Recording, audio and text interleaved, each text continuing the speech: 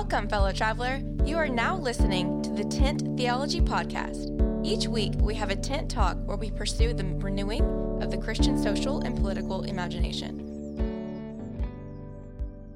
My guests on the podcast today are Pete Enns and Jared Byas, hosts of the Bible for Normal People podcast. Pete Enns is a biblical scholar and a popular writer, known for such books as The Bible Tells Me So, Why Defending Scripture Has Made Us Unable to Read It, The Sin of Certainty, and Genesis for Normal People. Jared is also a Bible scholar. His new book, Love Matters More, How Fighting to Be Right Keeps Us from Loving Like Jesus, is newly published and out in shops now. I really enjoyed talking to these two, and it was a great fun, as you will hear. Right, on with the show. We just asked people to talk a bit more explicitly about politics in a way that they might be trained not to or feel like they have to avoid. But we're not really just looking at party politics. We're also really interested in like the power, how you use your power, how the Bible has. I'm kind of interested in how you guys were, the sort of cultures you were born into, and how you thought the Bible influenced your political imagination, and then what's changed, and how your views have changed, or how you've reimagined your views. So we are talking about national politics, but we are also talking about groups and group dynamics and what happens, how is the Bible being used and abused inside like interpersonal politics as well. So it's those kinds of issues that I'd love to chat with you about if you're up for that. I'm aware, Pete, that organizational politics and the Bible is like a big part of your story and like what happens when you, and so I would love to talk with you about that, but I'm also aware that maybe. No, I don't care. Yeah. Okay, great. Let's go for it. Nothing's off the table here. Oh, good. Okay. Yeah.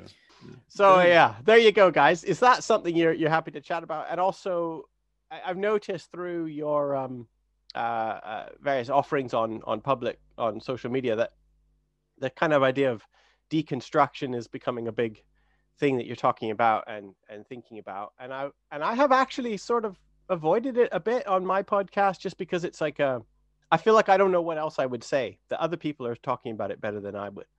So I think you guys are probably one of those people. So I would love to find out about what you're thinking about this turn to deconstruction that seems to be in the zeitgeist these days. Mm-hmm.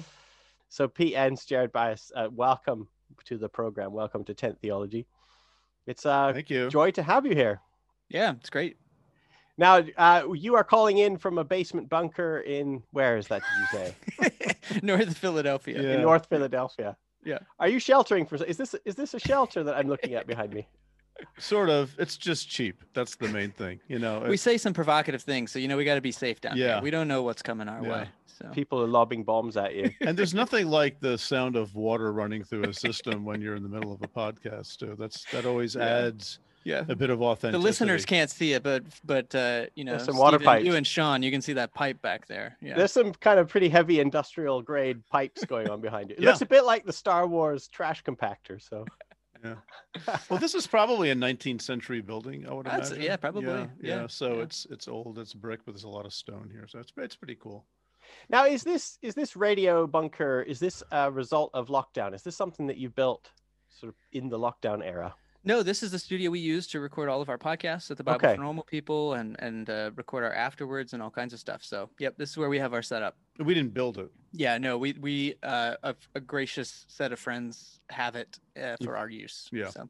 Okay, I'm interested. How has the whole lockdown moment changed the way that you do things? I don't think really. At all. I don't really? think at all. Yeah, Pete and I were pretty careful in terms of us personally, so we've been able to just still get together and record our stuff. And most of our guests don't live in Philadelphia, so they're not local anyway. So we had a system down already to send out recorders and all that jazz. Yeah, we're both vaccinated too, so yeah. So you're able to be in the same room together, and you're not worried about that. Well, let's just say it's as difficult as it always is to be in the same room together. Right. So, yeah. Pete, what was the genesis of the Bible for Normal People podcast? Well, maybe I'm asking the wrong person. Who was? You sort of are asking the wrong person, because the story goes like this. This is the story the way I tell it. One day Jared calls me and he goes, Pete, on a scale of 1 to 5, how much would you hate doing a podcast? And I'd say, well, do I have to do anything? Technological. I just didn't want to do any of the I didn't want to learn a new skill set. Right. I don't want to do that.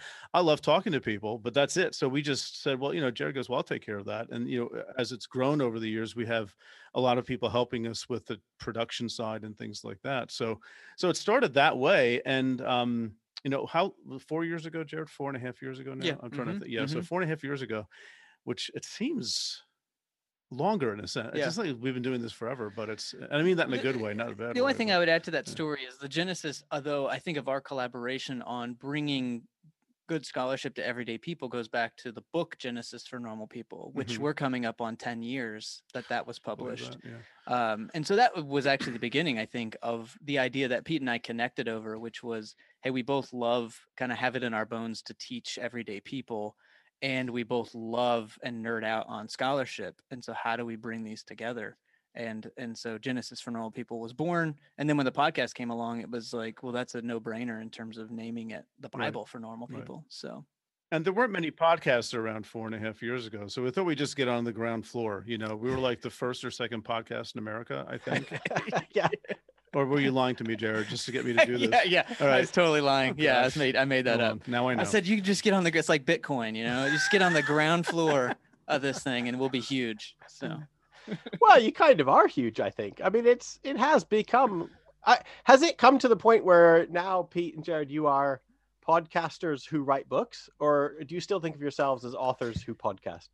That's a good question. I mean, I think probably I try to track with how people refer to us like online, and because I'm the sidekick, so I'm always paying attention to like how many of them are saying Pete's great and then not even mentioning me, and then how often it's trending up to I love Steve asked that question though, Jared. You're on like a therapy thing now, and that wasn't even the question. So I was about to say is the more we're known for the podcast, the more I get to be. Jared, show me on this doll where Pete hurt you. Yeah, right. Yeah. No, I don't know, Pete. You're still an author. I mean, I think you're. Yeah, I guess you're known. I mean, what we're trying to say too is that the Bible for Normal People is more than a podcast. Right. We do a lot of stuff. We, Jared and I, we write books. We have, a website that's very active. We have a Slack group through Patreon and other things through Patreon too. And courses. It's a community that we're trying to build, and part of that community building effort is the podcast, where more people who might really want to hear what we have to say because of the nature of what we talk about, they can get to hear that, and that's the way you communicate nowadays. It used to be websites, but it's not anymore, right? Well, it's podcasts. And we want it to be bigger than me and Pete, because again, we have a lot of friends in the state of our economy in higher education who have PhDs, are brilliant, and they don't have any place to teach. There's no jobs. And the people that we are attracted to are the people who are really good at communicating to everyday people and breaking these things down. And when they did teach, their students loved them. And so we want to be able to give those people a platform too, because I think there's a lot of hungry people who want to know what scholarship has to say about the Bible, and they don't have access to that. And you started this about 4 years ago, you said? Yeah, we're in season 5. Season 5. Yep. Because so 2017. Here's where I shamelessly plug myself. I started a thing about 4 or 5 years ago called Tent Theology, which has almost exactly the same vision that you just talked about, Jared, which is I was aware there was a whole lot of really good PhD professor level content just kind of locked away in the universities. And I knew there were people just really anxious to have different audience and get it out to different types of people. And I started Tent Theology, which was my venture for opening up theology spaces inside other places outside of academia. That's great. I never heard of it. I'll have to check it out. Yeah, well, I'll have to send you some information about it. And who are you? So Jared, do you want a job? Come over.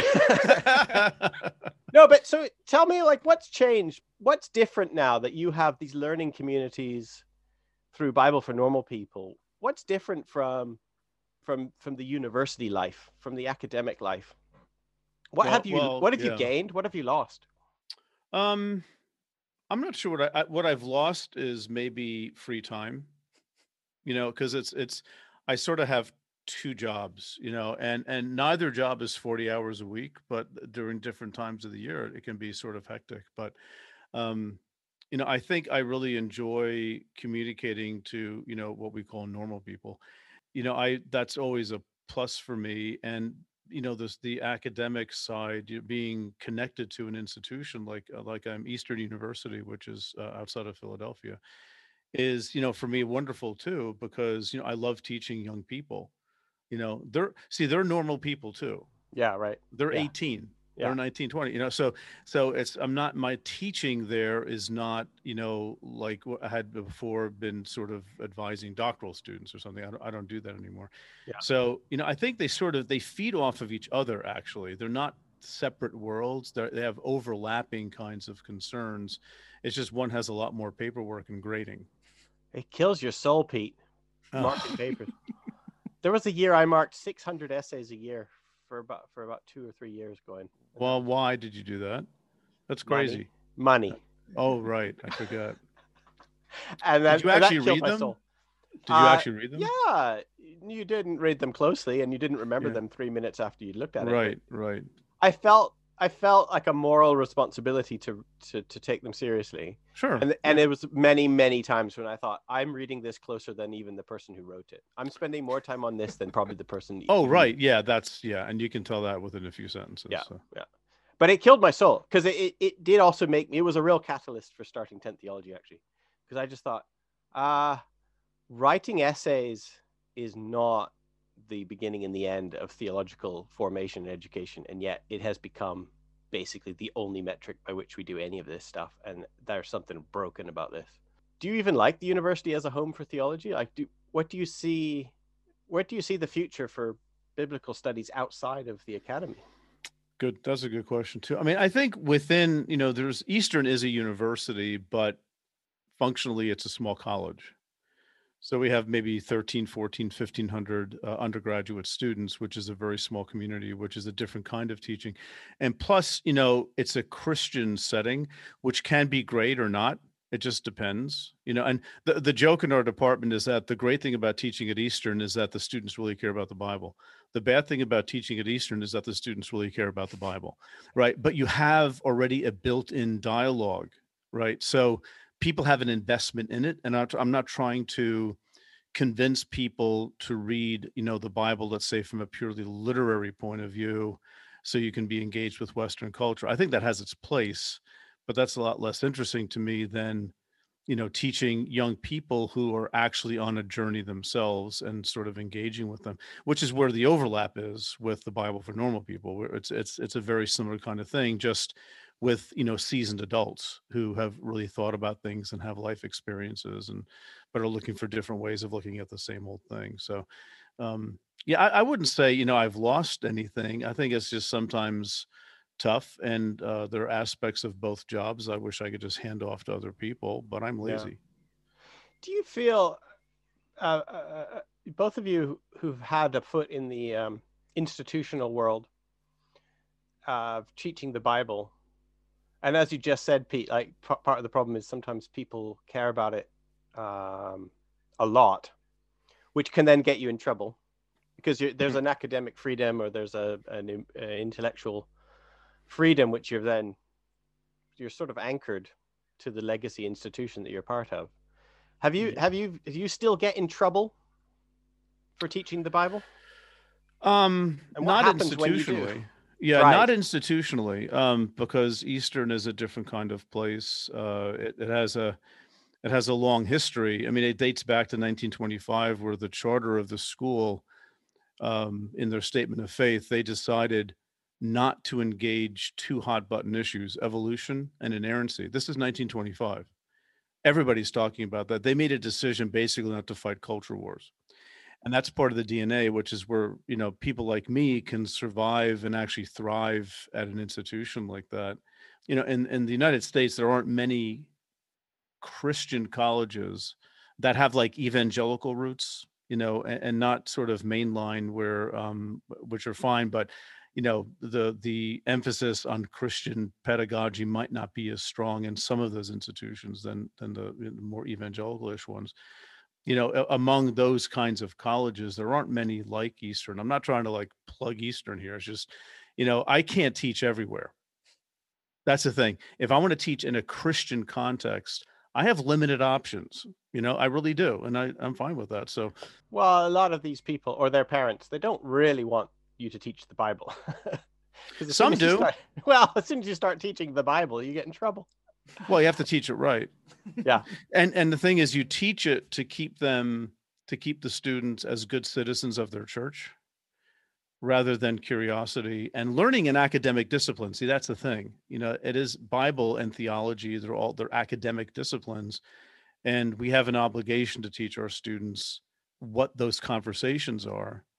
And transferring to the Bible for normal people, we're dealing with people who also benefit from looking at these broader conversations to sort of breathe some life back into them, because they're sick and tired of the Bible. They're sick and tired of Christianity, sick and tired of Jesus, everything else, because they're carrying around something that is very limiting, actually, in how they think about these big questions. Do you know, I don't talk about deconstruction very much on the 10th Theology podcast, but can we talk about that a bit? So is this the deconstruction moment that you're talking about, Pete? The people coming to you who are tired? Is that what's at the root of deconstruction? People who are tired of it? Or people who are seeing it's not working? Yes. I feel like I use it like gas has come out of the tank. They're just coasting on fumes now, and they've come to the end of the tank. One thing I think Pete and I both often emphasize when we enter into the conversation of deconstruction, one, of course, I always want to go to the philosophical side and say, I want to be the nerdy person who's like raising their hands and talking about the structure of deconstruction. Come on, let's do it. You're not wearing glasses. I'll push my glasses up for you. There you go, Jared. Actually, I think you'll find. So I don't want to do that. Have you read? Because I don't want to. Let's do it, Jared. Come on, let's dive into the nerd. Well, okay. Before we go there, because I did, talking about the structures of deconstruction in terms of Derrida and post-structuralism, and having it be a literary or a linguistic movement in some ways. I think it's important that when we're talking to everyday people about deconstruction and the people who are sort of opposed to the idea of deconstruction, it's recognizing that deconstruction is within the structures of the text or of the institution itself. It's actually just acknowledging and observing the limited nature of all of these things, that everything has apora or holes in it. And when you have a structured belief system that is built on eradicating all the holes, and yet we are human, and so they will always be built in. I don't think it's fair to. I know people like to own deconstruction as a personal thing, but I think it's just as important that we recognize that it's mirrored in the very thing we're talking about. It's mirrored in the Bible. It's mirrored in Christianity as an institution. It's mirrored in the church, and so in some ways it's a passive. And I think Derrida would agree here. Deconstruction sometimes is a passive observation. It's really a pointing to a thing and saying, aha, have you noticed this? Or, oh, crap. When you read, and Derrida did this with all these texts where he's reading these texts very closely. I'd say Foucault does a similar thing, reading these cultural texts and pointing out things. And I think deconstruction in a lot of ways is just doing that with the Bible. It's pointing to Genesis and saying, have you noticed there's 2 creation stories here? Have you noticed that they use different words for God in these? Have you noticed these themes between different traditions? And so I think that's important, because I think people point at deconstruction as like, you're doing this, like you are going through, right? So in my tradition, that's called backsliding. That's just called losing your faith. And it's something that you did because you wanted to go have orgies on the corner or something. You wanted to sin in some great way. Corner orgies are the best kind of orgies. Of course. Right. Yeah. Yeah. Mostly, that's why they have so many CVSs on these corners. It's so we gotta house it in a safe place here. So I think that's just an important point to make, because it's for a lot of us, I will include myself in this, deconstruction was a result of paying attention. It wasn't something that we were actually pursuing. No, it was a result, Jared, of you not guarding your heart and your mind. That's right. And letting all the bad stuff come in. Mm-hmm. Yeah, it was education that lost your faith, Jared. That's what it was. If you hadn't listened to the university, which had a secular agenda. Exactly. But Yeah. so now this is something us pointy-headed academics are well aware of. Like every time a first-year undergraduate comes into one of our classes, we see this happening. We know this is going to happen, and it's sort of a tale as old as time. But in the last few years, there's been an explosion, I feel like, and you're closer to the deconstruction zeitgeist than I am, I guess, but I think it's related to politics. I don't think it's people reading Derrida and Foucault that are all of a sudden starting all these deconstruction podcasts. And people aren't reading Derrida. How dare you? don't you think isn't it more back in the kind of people are morally disgusted by something? If we're going to talk about politics, I would actually, though, first, I would want that basket to be a little bigger. Okay. Because I think you have this dynamic. I'm just processing out loud right now, but I think you have this dynamic where in the old, we'll call it the old days, you go get your education, but then you go back to your home church, your home place, and now you have all this peer pressure to kind of fit back in and you kind of forget that. You put it on the back burner. We've had a lot of people say that of like, well, yeah, I learned this stuff when I was 18, 19. And then I just went back and started living life and, I went back to my church and all that. That becomes untenable as a process once we start dealing with the psychology, the sociology, and the morality of the church as an institution. Because now I can't go back without seeing patriarchy and misogyny and racism. And now we have a problem. So I do think a lot of people still start in one place or the other, but now we have this mutually reinforcing process or pattern where I can't just escape. I can't see racism and say, yeah, but if I go to the Bible, it'll give me the facts. That doesn't work anymore. Or I can't go the other way of saying, yeah, I learned all this uncertainty about the Bible, but I can rest in my church, which is this loving, great welcoming place. It's like now that both these foundations are rattled, now we're in a place of having no place to rest our head, so to speak. Is the Bible, is it a comfortable bolt hole? I mean, is it the source? Is it the charm or the challenge for the deconstructionist? Yes. I think it depends on Right? where people are coming from, depends on where they are along the path. But I think, I think the deconstruction for a lot of people happens because they're, like Jared was saying, they're noticing the Bible doesn't behave itself, not the way they were told it was. So the Bible becomes the problem. And of course, when you're taught that the Bible's perfect because it's, quote, God's word, and every word is exactly the way God wants it to be. Of course, we don't have the original languages, but that's besides the point. If that's how you're raised, then any sort of a tick in that is a major challenge that can plummet you pretty quickly.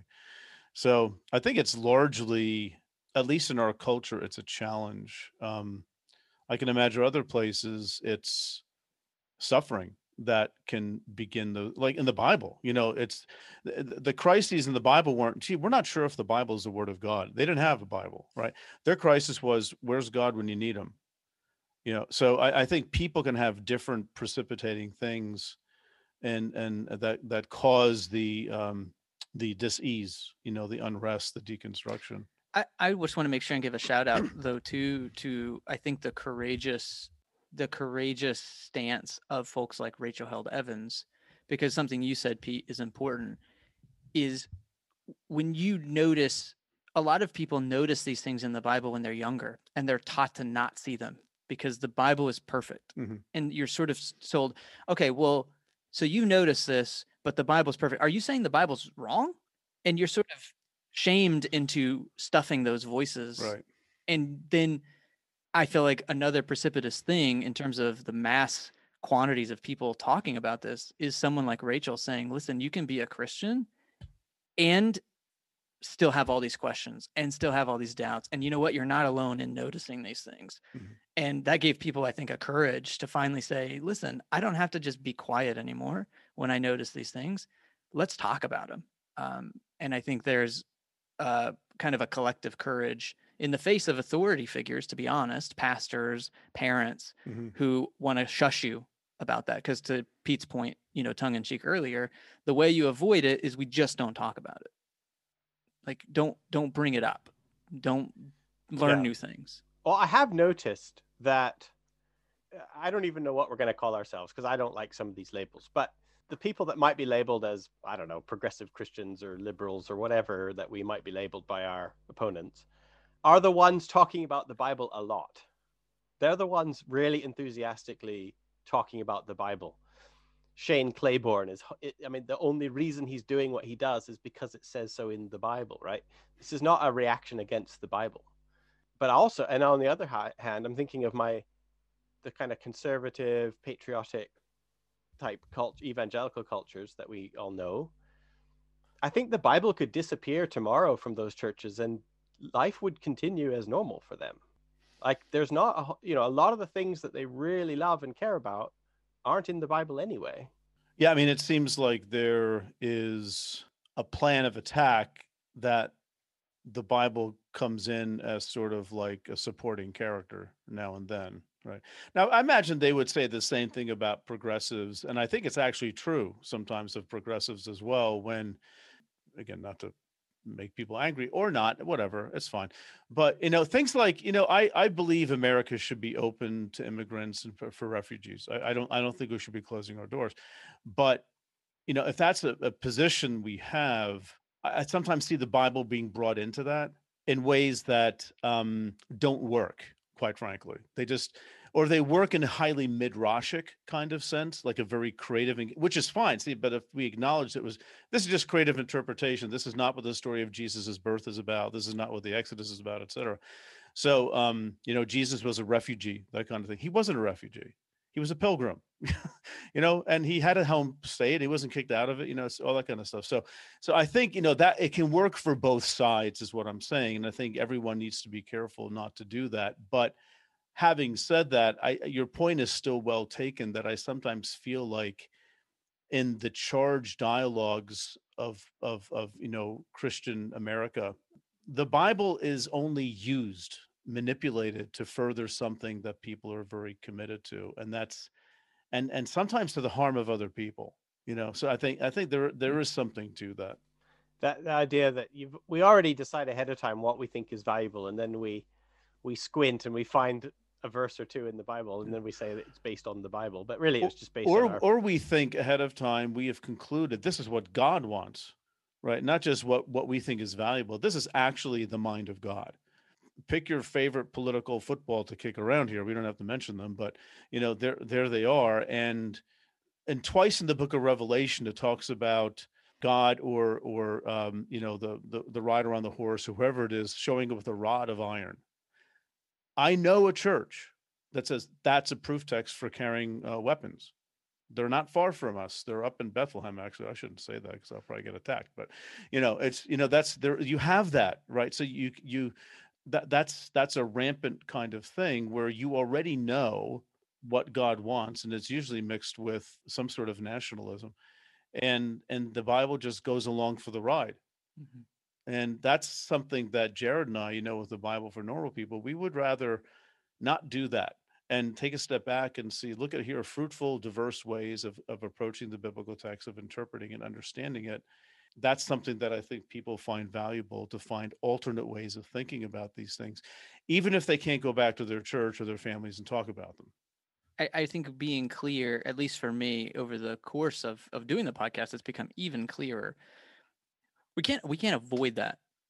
I don't know how we avoid that. That is the nature and definition of theology, mm-hmm. is creative reinterpretations of the Bible. And so it's a conundrum, and it's a challenge for us as modern Christians to figure out, how does the Bible play into our theology and our ethic and our life? That's not a given.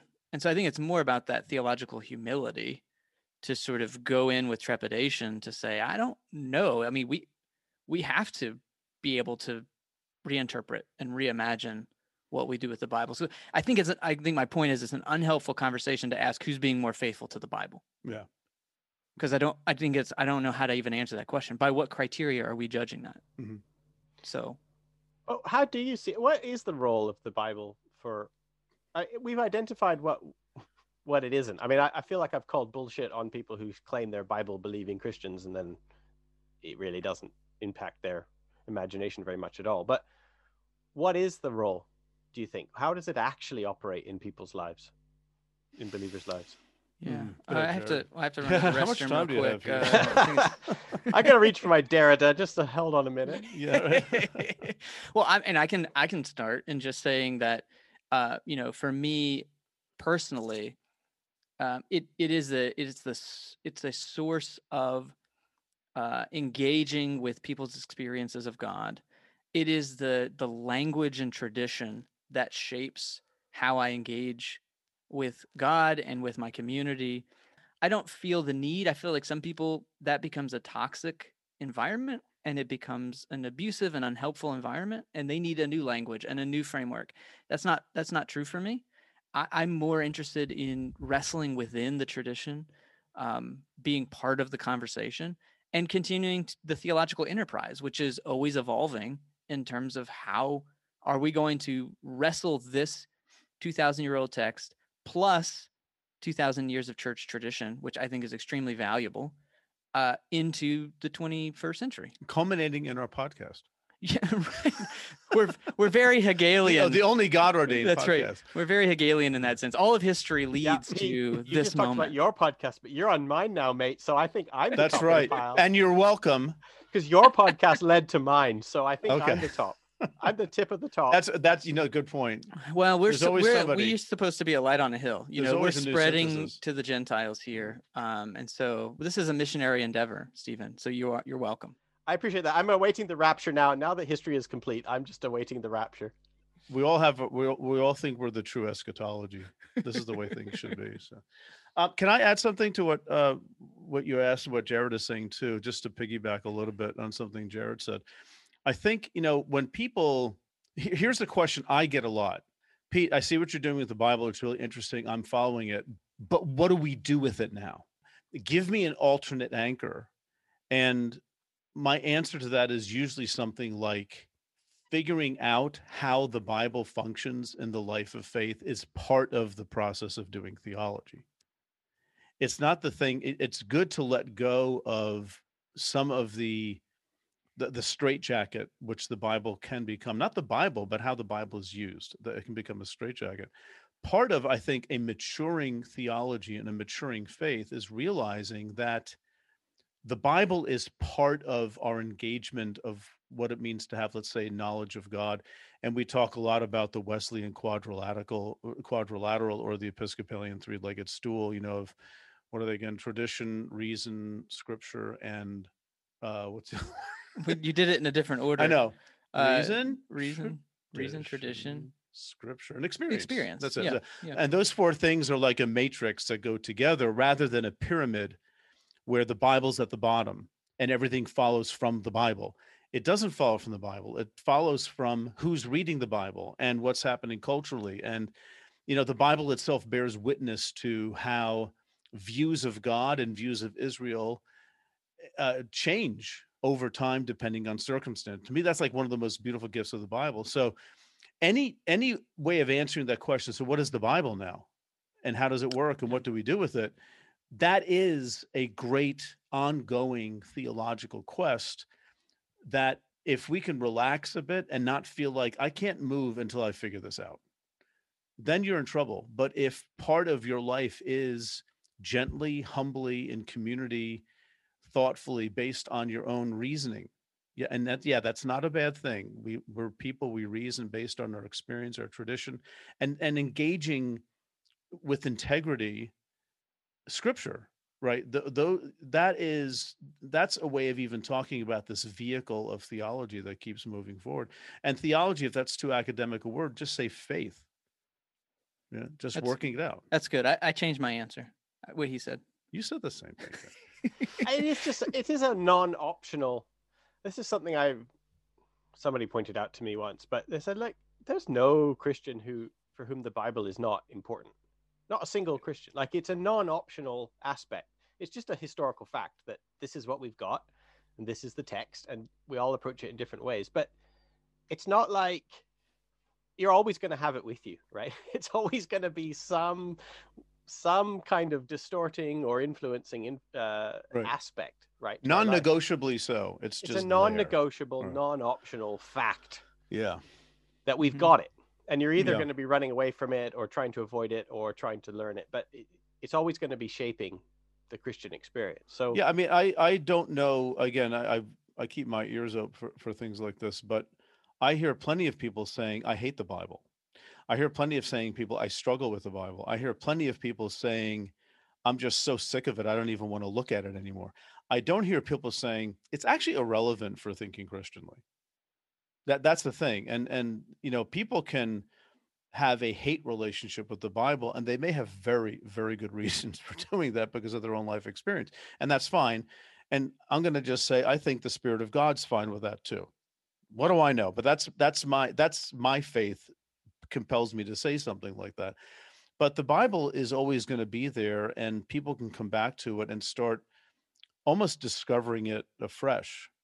Who wrote the book, Reading the Bible Again for the First Time?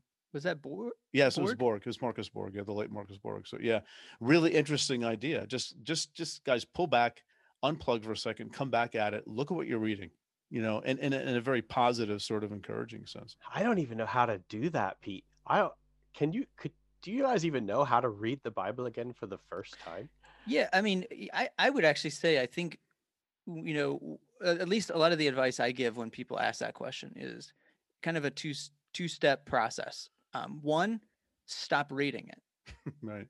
Because you're engaging it in a way you have to first shift the framework. You can't just decide one day, oh, I'm going to do it differently. It's like, well, you don't even have a different framework. So you can want that, and then you're just going to go right back to it. So the second thing then for me, this is just my personal story, as I stopped reading it. Of course, I was pastoring at the time, so not advisable. But I just stopped reading it.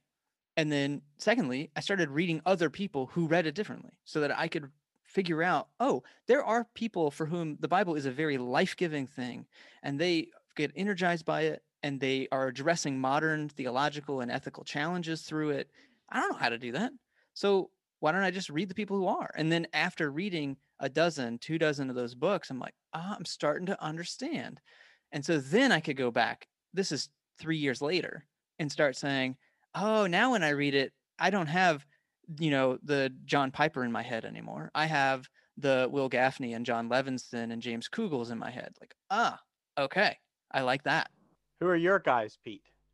Those are Jared's extra voices. Who are some of your extra voices that help you see it? Yeah, I mean, it's interesting because I get asked that question a lot, and I never have a good answer to it because I can't think of somebody that I have, you know, like studied under, or many people that I've read that I haven't picked up something valuable that I know is seeping into my brain someplace. But there's nothing like having teachers, real live teachers. And for me, you know, in graduate school, it was, I mean, Jared mentioned John Levinson and James Kugel. James Kugel was my doctoral advisor. So they really, because they were Jewish, really shaped differently even how I approach reading the Bible.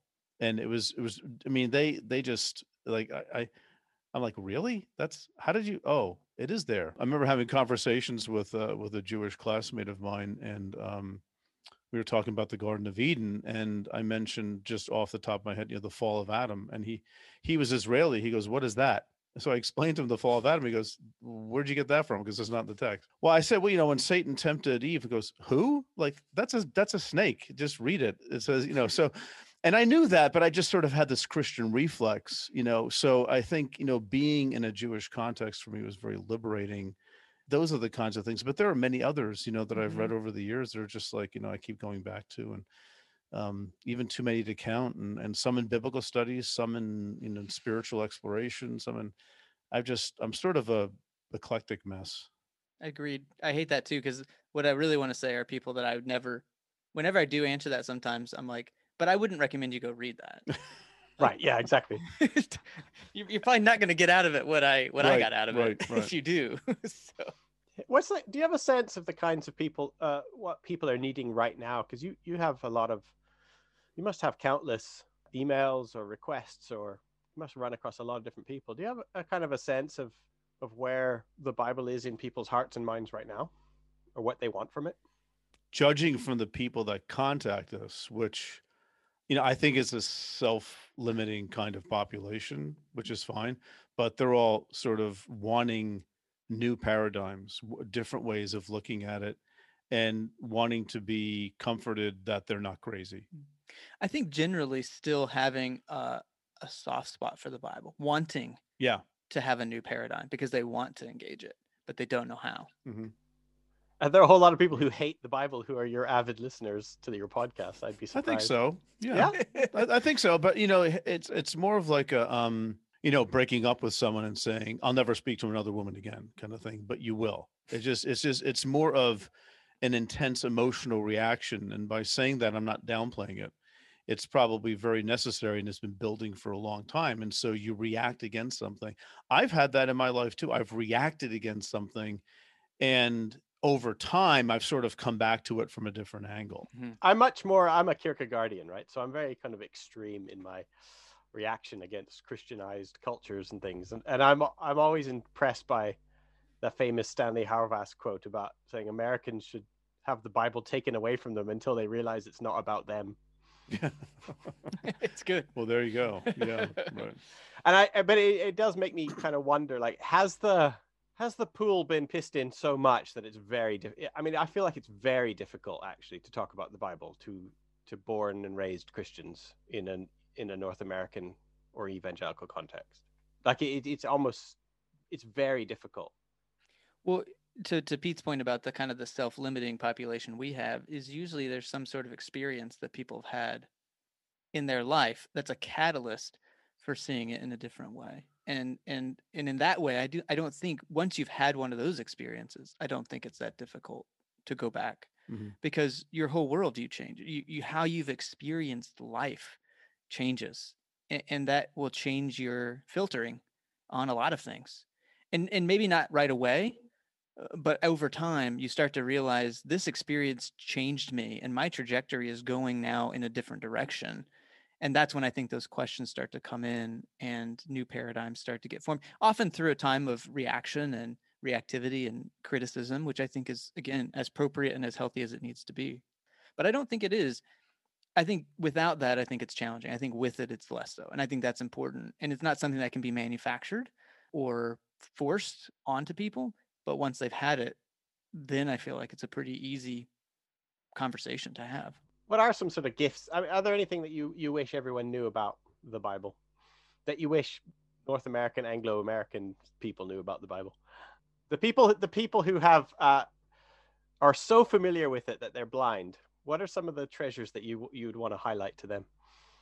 I think the diversity and contradictory nature of the Bible are not negative things. They're very positive things, because we're watching a theological discussion within the Bible itself, but within the Old Testament, within the New Testament, between things that Paul says and things that maybe an Old Testament figure would have said or whatnot. But we're seeing a dialogue, a debate, a disagreement. We're basically seeing people work things out. That is the kind of text that invites you to engage it. Not to be simplistic, but this is more of this is one of the things I learned from Jewish professors. The value of engaging. Jared mentioned Rachel Held Evans, and she had the same experience in A Year of Biblical Womanhood. She talks about this, about engaging with Jews and learning so much about just different ways of looking at her faith. So I think that's the kind of thing. I mean, I could put it very succinctly: get to understand the Jewish roots of our own Christian faith and how those kinds of things can be continued even with Gentiles, but things that were largely lost, I'd say really, really submerged in the history of Christianity because of the Gentile and then more philosophical kinds of things that were laid over it. See, again, I want to be careful. Not that that's bad. It's not bad at all. But the move from a Jewish apocalyptic text, which is the New Testament, to being of one substance with the Father, begotten, not made. Interesting. I'm not sure if Paul would have known what to do with that, right? And just to sort of say, listen, it's not a distortion of that. It's actually a moving and a recontextualizing of a grand story in different contexts. But I don't think that, the average Christian today really appreciates how much things have moved, so to speak. And to get back to those Jewish roots will never eliminate the things that have happened, and it shouldn't. We should still talk about Kierkegaard. We should still talk about deconstruction. It's very relevant to us. But there's something about looking at ancient engagements of scripture and what we can learn about that really will put sort of our modern assumptions and modern evangelical assumptions really under a very strong light of interrogation that you can't but help of having to sit back and think through that. I certainly think of my experience or my sort of formation where I grew up, or the kind of culture I grew up in, the evangelical culture, that the Bible was a monologue. I mean, it was one voice speaking from Genesis to Revelation, and it was just one long, loud voice.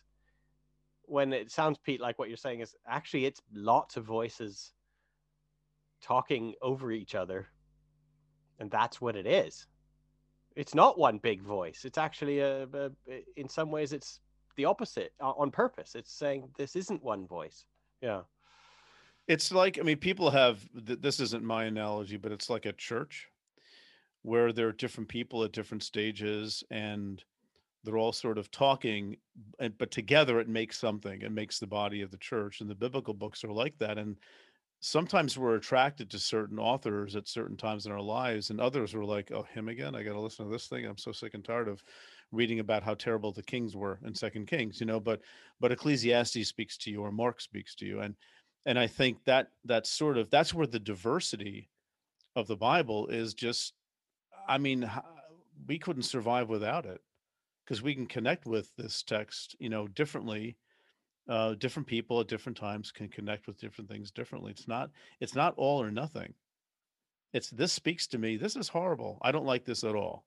Well, you might see it differently in a few years, but right now that's where I am, and God's not mad at you.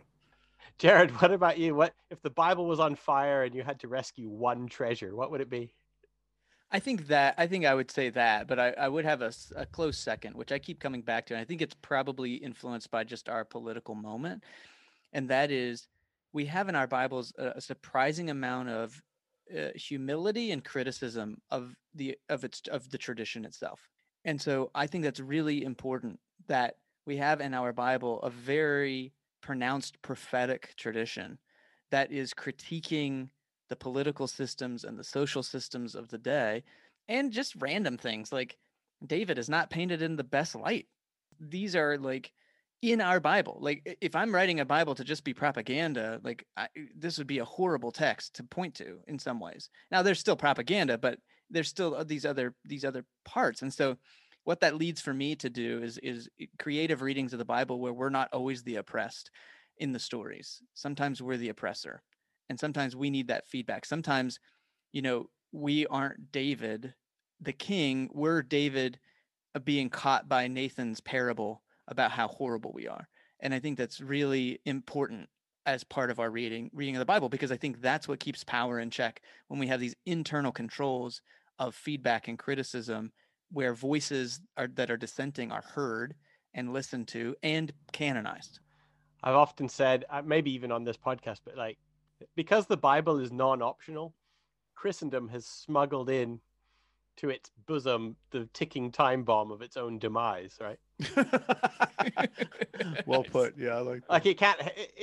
It has to talk about Jesus, and that means it has to talk about the Gospels, which means it has to talk about the mighty will be pulled down and the humble will be lifted up. Mm-hmm. Yeah. Mm-hmm. Right. And it has to. Very Kierkegaardian kind of comment, isn't it? Yes. Except for the ticking time bomb. Did they have time bombs? I don't think they did. No. Well, guys, thank you so much for joining us on this conversation. Where can people go if they really want to climb to the very top of the historical pyramid and get to the top of the evolution of theological thinking? Go on, Pete. Tell us where to go. Well, just come to my house if they want. I was going to say there is really no way to access the Holy of Holies, but if you want to be in the outer courts, only God ordained. Yeah, you can go to the BibleForNormalPeople.com. That's where we house a lot of our stuff. There's a lot of blogs. Thousands of blog posts there but also access to Patreon, where we have this smaller community that engages regularly. The podcast is hosted there as well, and courses and all kinds of stuff. So brilliant. Well, thank you so much for the work you're doing, and I'm looking forward to engaging with it more in the future. But until then, thank you guys. Thanks so much. Go well. Yep. Thanks, Steve. See ya. To further support the show, please subscribe wherever you listen to podcasts. Follow us on social media and learn more about 10th Theology at www.10ththeology.com. Thank you for joining us, and God bless everyone.